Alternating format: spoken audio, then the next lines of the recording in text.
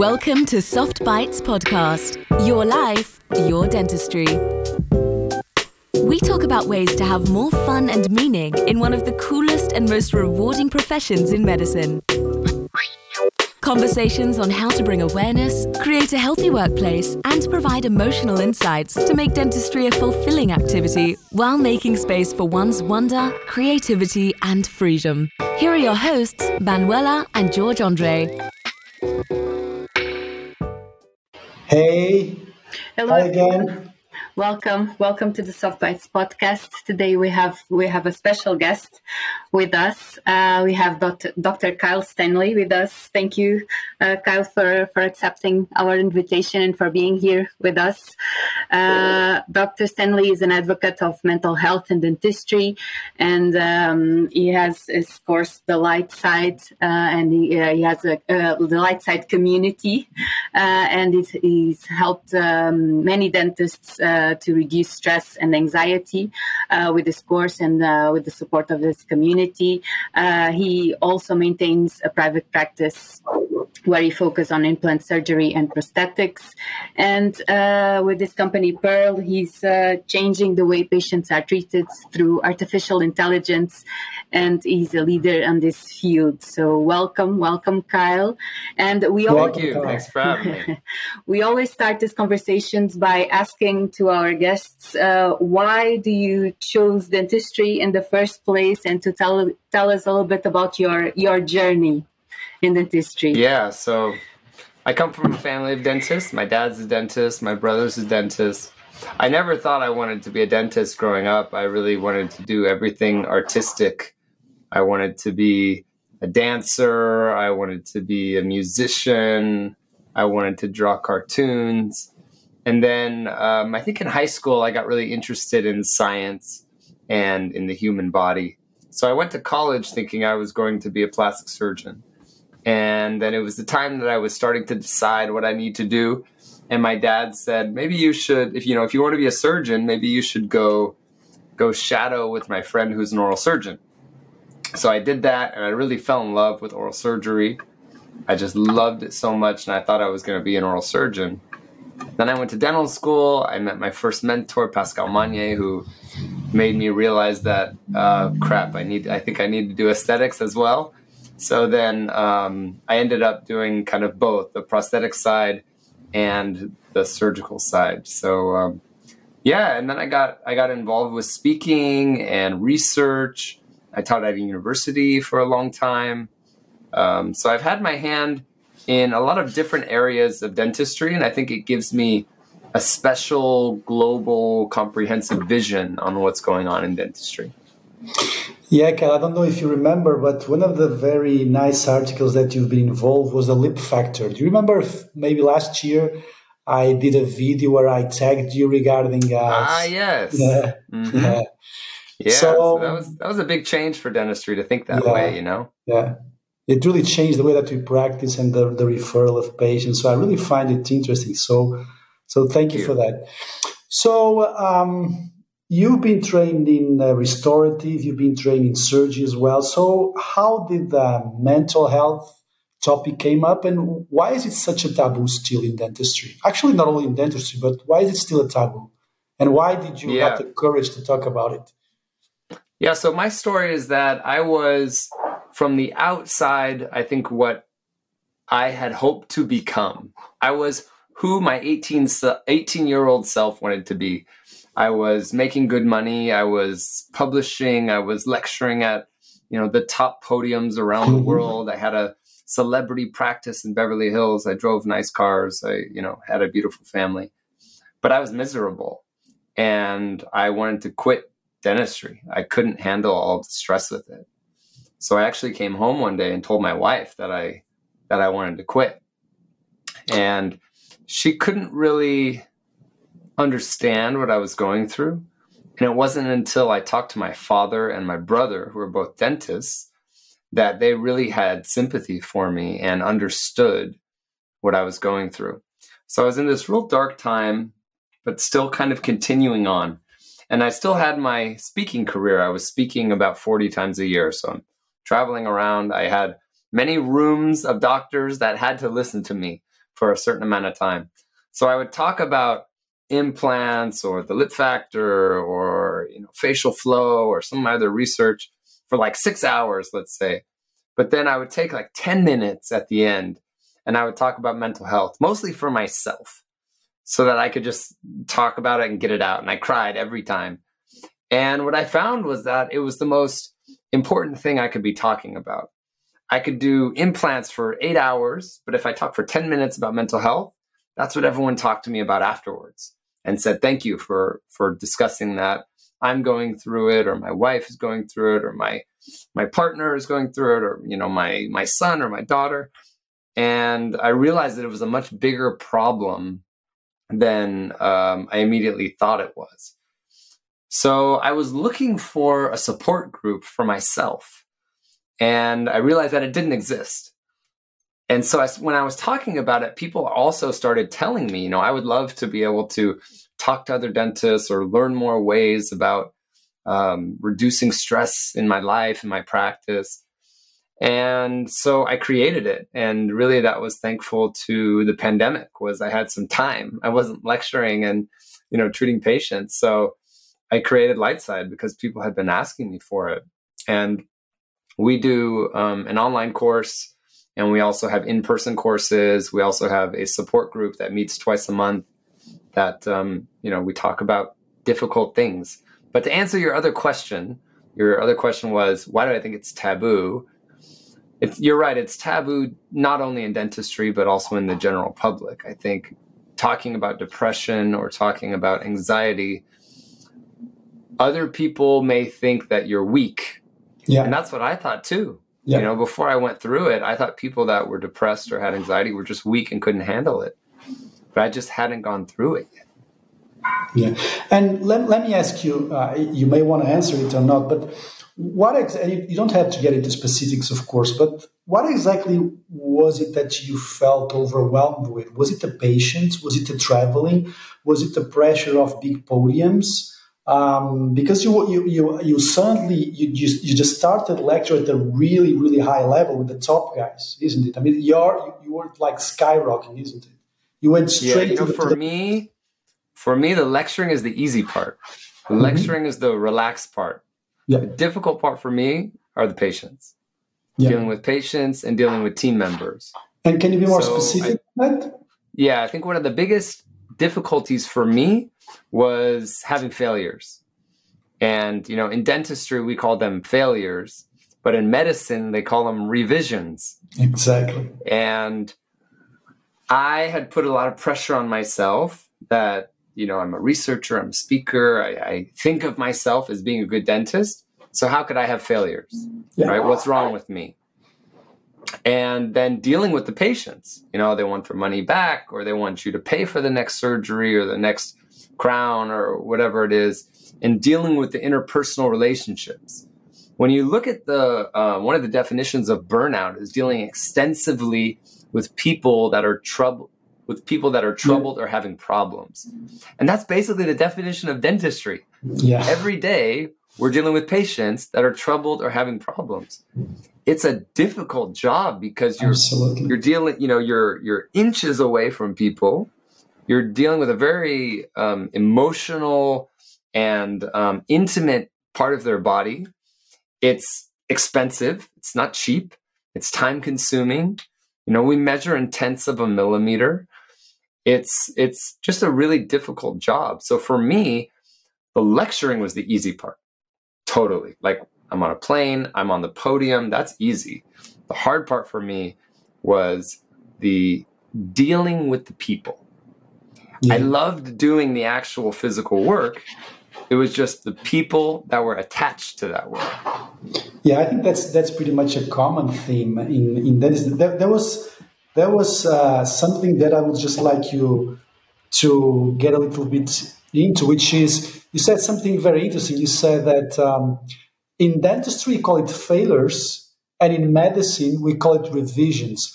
So over the last year, we've been talking a lot about that, and that's part of the reason why dentistry is so frustrating for dentists, is that it seems like people go to the dentist and they believe that the mouth is something that is much more predictable than the rest of the body, or it's just something like you go to a car mechanic or something like that, isn't it? So why do you think that is different, and how do you think that dentists can change that perception with patients? What should we be doing more in terms of communication? I have my idea. Great question. So I think the real reason why it's different is because for some reason, about 100 years, the mouth became a different part. It's not part of the body, right? All over the world, right? Not only in Europe, in South America, in Australia, in the US, dentistry is different. It's usually covered on different insurance programs. Us dentists aren't thought as real doctors. Exactly. I mean, if they saw some of the surgeries we did, some of the prosthetics that we did, but for some reason we're not real doctors. But I think a lot of it has to do with the fact that we are not preparing patients accordingly. So this is something that I learned. Early in my career, I was scared to talk to patients about complications and failures because I thought that they wouldn't go through treatment with me. If I told them, I'm placing this implant, it may fail, you may have to pay for it again, and, I can't control all of that. I was scared to talk about that. Once I went through my really dark time and I reevaluated a lot of what I do in my practice, I realized that I was over-promising and under-delivering. And so now, in a lot of my courses, we talk about under-promising and over-delivering. Basically telling the patient the absolute worst thing that could happen. And I mean, you guys know, 95% of the time, we're successful. Yeah. We get the shade on the first try, the crown fits on the first try, the implant integrates. But it's those 4 to 5 percentage points that keeps us up at night. So what I found was that the more I talked about complications with people, and the more I explained the absolute worst that can happen, the more they respected me, which was so interesting. It was like I came down from being a doctor to just being a human, and I could really connect with my patients, and they referred me more patients. And another thing that happens when you do that is that if the complication happens, they're prepared for it, and their tone totally changes. So, for example, if I didn't tell the patient the implant may fall out, they call and say, "Oh my God, Dr. Stanley, I paid so much for this and it fell out and you're such an idiot and you don't know what you're doing." My front office comes to me, they're stressed out. My assistants are stressed out. I'm stressed out. It changes. The same thing happens, but when they call, they say, "Hey, this is Mrs. Smith. Dr. Stanley had told me there's a chance that this could come loose. It's actually happening. Can you get me in?" And think of how that changes the day. The entire day is different now. All because of preparing the patients before. And it was my fault for doing that. I definitely was over-promising patients because I wanted to be liked. Exactly. So, Manuela? Sorry, I was really enjoying listening to you. It makes a lot of sense. Can you tell us a little bit more about the Light Side course? How it started, how it has evolved, how it helps dentists to overcome stress and burnout, and how you are creating your community? Yeah, so it started during the pandemic, and what we were doing was a 7-week online course where we have recorded videos. But then we also have weekly reviews where everybody gets together, we talk about things, we go over the topics. And these can be topics such as, patients telling you they hate you every day, or neck pain and back pain, and feeling like a failure, imposter syndrome.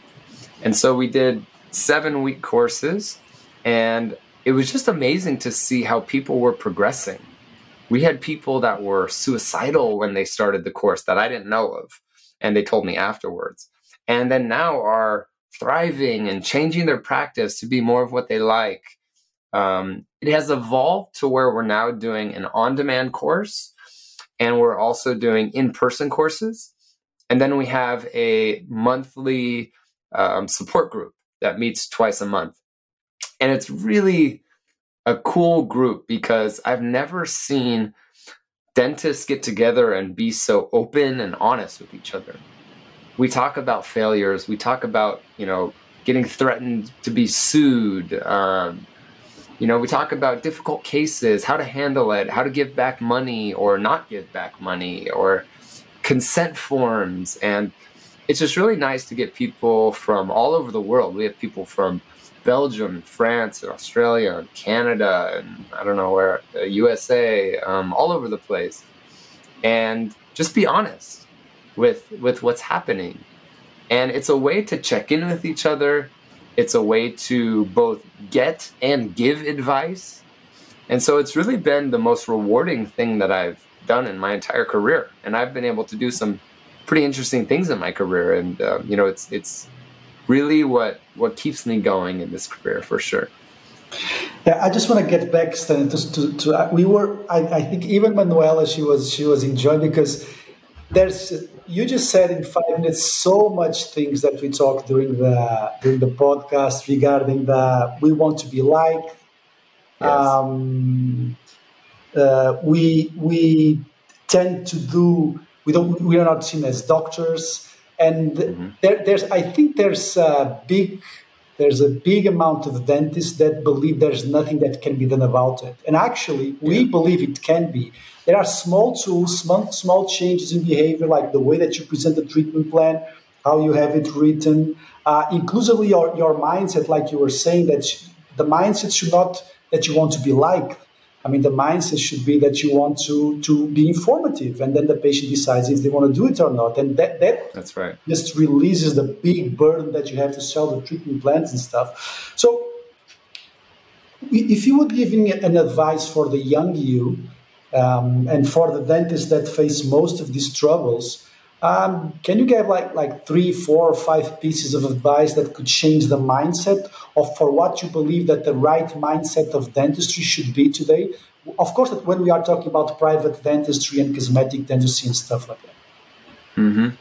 Yeah. So there's so many things that I could say. One thing that I would say is, I travel a lot. And I always hear them say, if the plane's going down, put your mask on first. Exactly. And that was one thing that I wasn't doing. Yeah. I was focusing so much on my patients. I was giving everything to my patients, and there was nothing left for me. And what I had realized was that I need to take care of myself first so that I can take care of the patients. Yeah. And this goes back to little things like, in Lightside, we talk about what we say DERMS: diet, exercise, relationships, meditation, and sleep. Yeah. I wasn't sleeping. I wasn't eating right. I wasn't exercising. Yeah. My relationships were suffering. And once I took care of all that and put myself first, I could really give to others. I was there and rested and feeling good and healthy to where I could do the proper dentistry. Yeah. So that was definitely something. Another tip that I would give is that you don't have to treat every patient. Yeah. And this sounds like so silly for me now, but I kind of felt bad about not treating a patient. Mm-hmm. And also I had this urgency to help everybody. I think one thing I had to learn was that I can't help everybody. There's not enough of me, and there's patients that I simply can't help. So for example, I have a binder rule. If a patient comes into my office and they have a binder, you guys know what a binder is? Yeah. Yeah. I don't treat them. Because these are the patients that, I've been to 5 different dentists. Yeah. She couldn't help me. He couldn't help me. She couldn't help me. He couldn't help me. And I used to think I was the savior. Fantastic. You came to the right person. I'm going to fix you. I'm better than all these other people. And I realized that it wasn't the other dentist's fault, right? This is oftentimes the patient mindset, the perfectionists. They don't pay their bills. They don't show up on time. So I had to, unfortunately, learn that the hard way. One time I saw a practice management speaker, and they said 90% of your problems come from 10% of your patients. Absolutely. And so at my practice, we realized this and said, what if we just dismissed all those patients? If you come into my practice, you don't want to take x-rays, sorry, you can't come here anymore. If you come here and you're rude to my team members, you're not allowed in. If you consistently come late, I'm sorry, you can't come. Yeah. And it was funny how when you get rid of those people, the day is so much easier, right? Because everybody sees these people on the schedule. They go, oh my gosh, Jennifer's coming in. Oh no. And they're like, she's always late. She's always rude. She never wants to pay her bills. She never does what you say, Dr. Stanley. So the whole team is on edge, and you get rid of these people and the day goes by so quickly and so nice and so refreshing. And then the last tip that I would give, which is probably the most important, which is to separate your purpose in life from your profession. And it's funny how all of these tips that I'm giving you, I did wrong, but I've learned them now. So separating your purpose from your profession. This is something that I see as a big problem in dentistry. Us dentists, we are so obsessed with dentistry, and I was definitely like this. We go to school for 10 years, sometimes more, to become a dentist.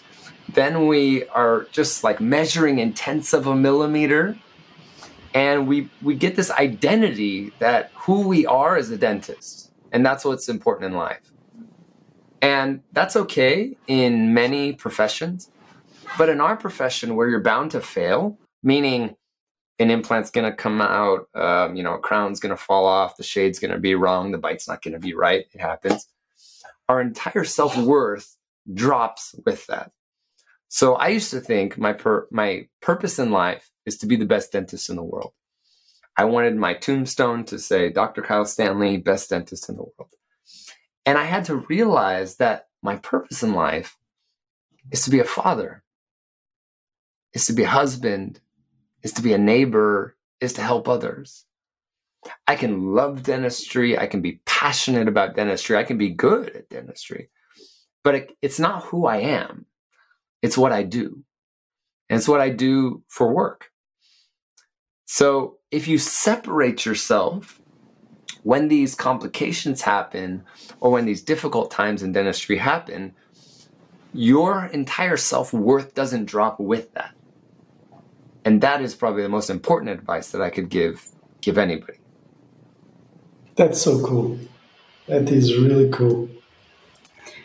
Yeah, thank you. And you were talking about mindset, and what about work-life balance? Because for me, it's one of the major questions I get from colleagues. It's work, but how can I achieve work-life balance? What is your advice on this? How can dentists live a more successful and more balanced life? If you believe in that, actually. It's a difficult question. And, I don't know if you're ever fully balanced, but a little bit of what I realized was once you find your purpose in life and you can say it out loud, like someone can come up to you on the street and say, hey, what's your purpose? And you can say, my purpose is to be a father, to be a husband, to be a neighbor, and help others. Then a lot of things fall into place. You start saying no to things that don't follow your purpose, right? Or you start saying, I can't treat that patient late because my son has basketball practice and I told him that I would be there. Yeah. So you start prioritizing things better. Another thing that I think I did wrong with work-life balance is I tried to be both. I tried to be work and home at the same time. Meaning, when I was at home, I was thinking about work. And when I was at work, I was thinking about home. And I've seen some speakers talk before that had said, be wherever your feet are. And this is important to tell your family. Like when I'm at work, I'm at work. Unless it's an emergency, let me be at work. Because whenever you're flustered and trying to do both things at the same time, you can never truly be present and truly be at your highest level.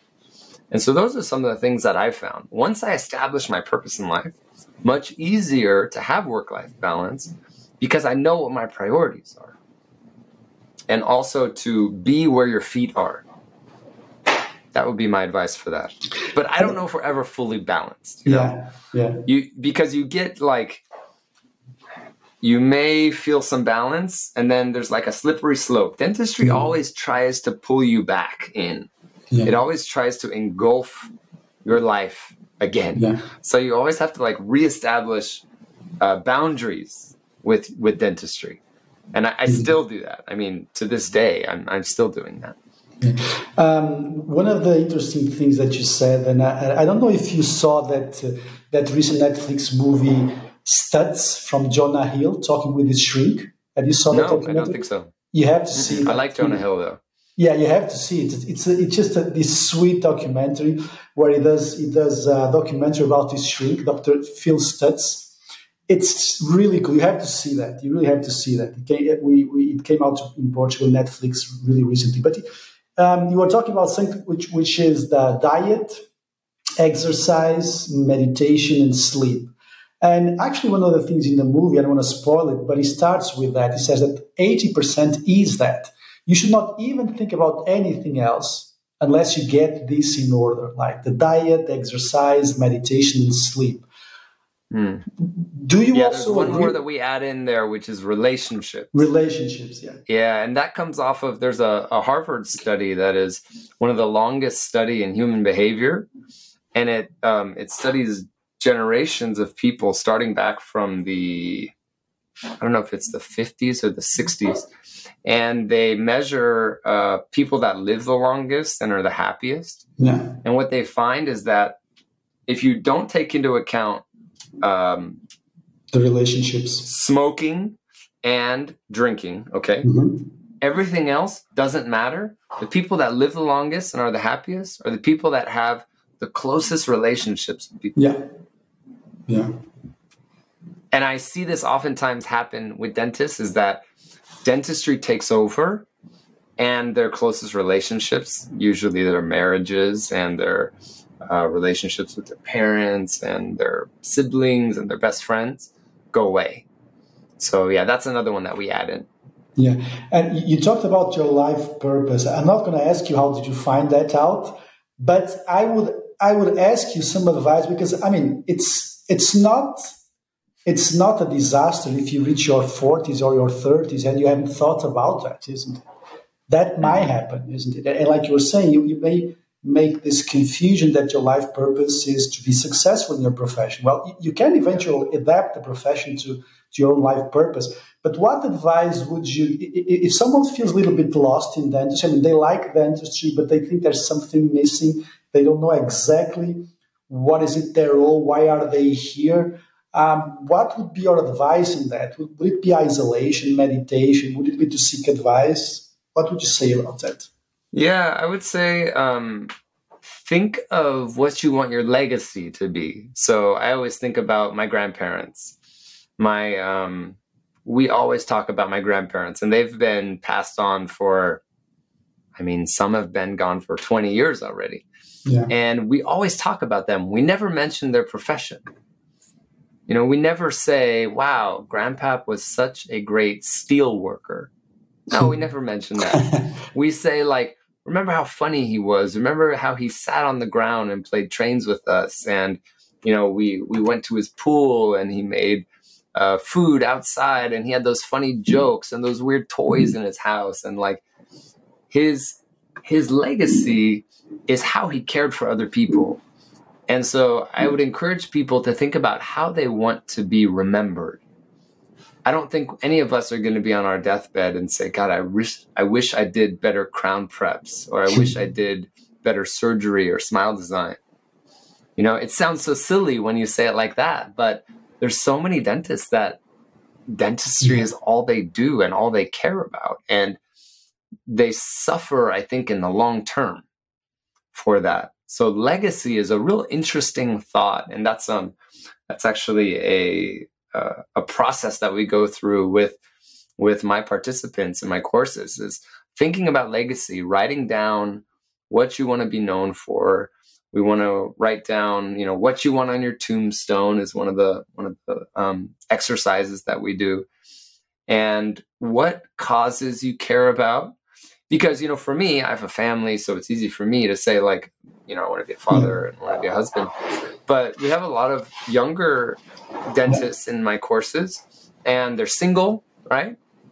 And so they oftentimes think of, like, what are the causes that I care about? Maybe I want to be known for supporting the homeless, or, feeding children, or, there's things like this. So I think legacy is the important thing to think about in that exercise. Yeah. Now, changing a little bit subjects, how did AI came into your professional life? Was it accidental? Was it something that you were... Because, by the way, yesterday, Gary Vaynerchuk, I'm sure that you know Gary V, he just posted something really interesting about this platform, that he said he was as excited as he was when he first saw Google and Facebook, and he's a good predictor of stuff, Yeah. And he was saying that there's this AI platform where you can actually talk to the platform, and you just write a few sentences, and you just can write a full article on any given subject. I mean, we are really on the verge of something big that's going to happen, that's going to change. We don't know exactly how. So your approach to AI, was it accidental, or was it something that you were looking for? Yeah, it was accidental, which is interesting, because a lot of what I travel around and speak about is technology driven, whether it's digital smile design, guided surgery. So I've always been really into technology. And it just happens that one of the patients at my practice owned a billion-dollar AI company, and he was looking to utilize or expand what they were doing into dentistry. And so he came and talked to me at a hygiene visit. And this was back in 2015. So back in 2015, 16, we started collecting data. We started exploring options.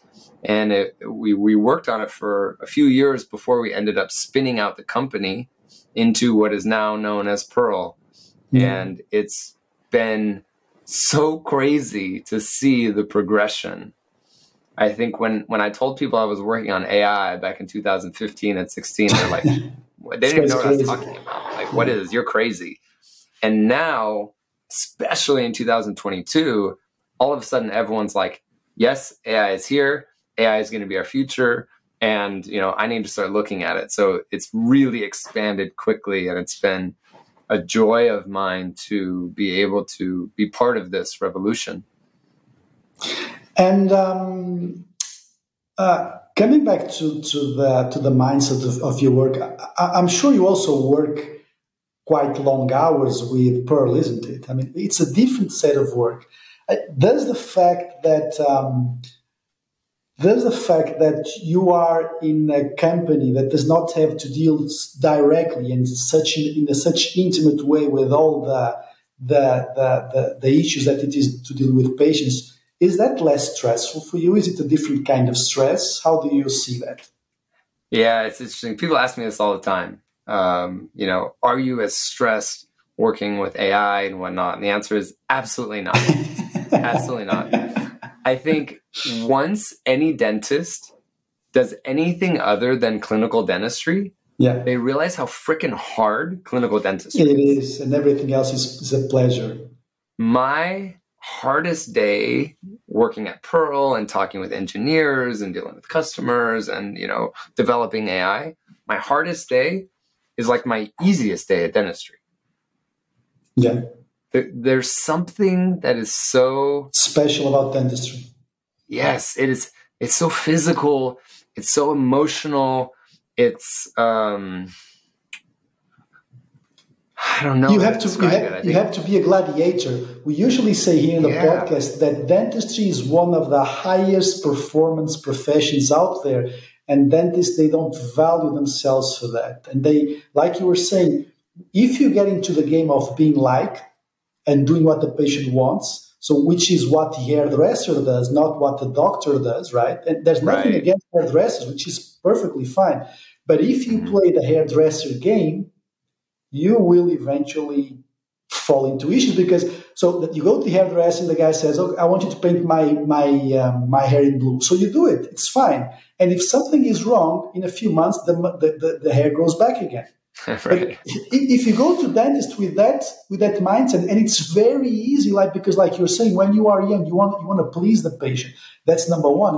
And I think, and I would like to hear your opinion on that as well, which is social media is pushing the hairdresser style in dentistry. Don't you think about that? And don't you think that is dangerous for young dentists? Yeah, I completely agree. I think that we need to retain our autonomy as doctors, and this marathon feeling that I think all of us have at the end of the day, like we ran a marathon. I thought about this a lot, and we teach this in Lightside, is that, there's been some studies that show that as we give injections, our blood pressure goes up 20% sometimes. We know the patient's blood pressure can go up, right? No one talks about us. How does it affect us? And so you have our blood pressure going up, and then we give another injection, it goes up, and goes another injection, goes up. Think of what percentage of the day do you have high blood pressure? You may be very healthy, you may exercise, you may eat right, you may still have high blood pressure 50% of the day because of how many injections you give.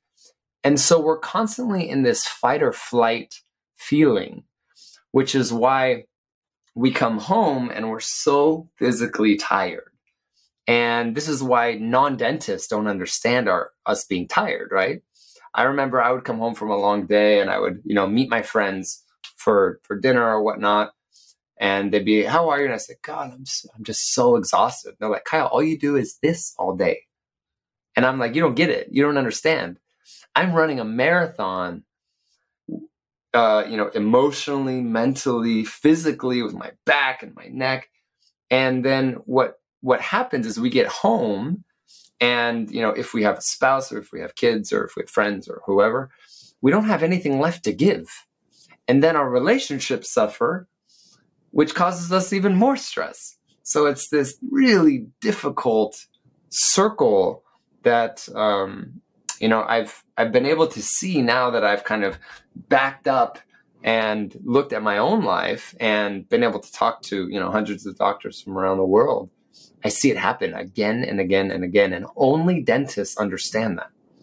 Yeah, and you need to have some sort of experience and do mistakes and go through that to be able to realize all that. And I think that we come to a point that look, damn it, either the patient respects us, I'm going to have much more of a doctor, of a physician attitude. They either respect me or I'd rather not treat them. Yeah, that's right.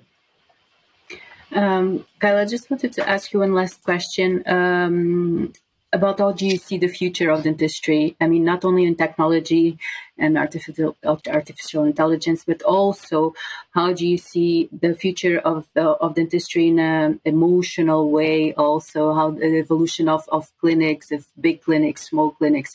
How do you see the future of dentistry? Because I usually say that we are on the edge of a revolution. We are going back to this patient-centered dentistry, to the human connection. But I don't know if it's because André sometimes says to me, it's because the dentists that you talk to are already starting to do that right. work, and you are just talking to those colleagues. I don't know what is your opinion, but how do you see the future of dentistry? Yeah, so there's a few different aspects that I'll talk about it. So the first aspect is... And sorry, Kyle, just one thing to add, because this is just like the last question. Sorry to have this one.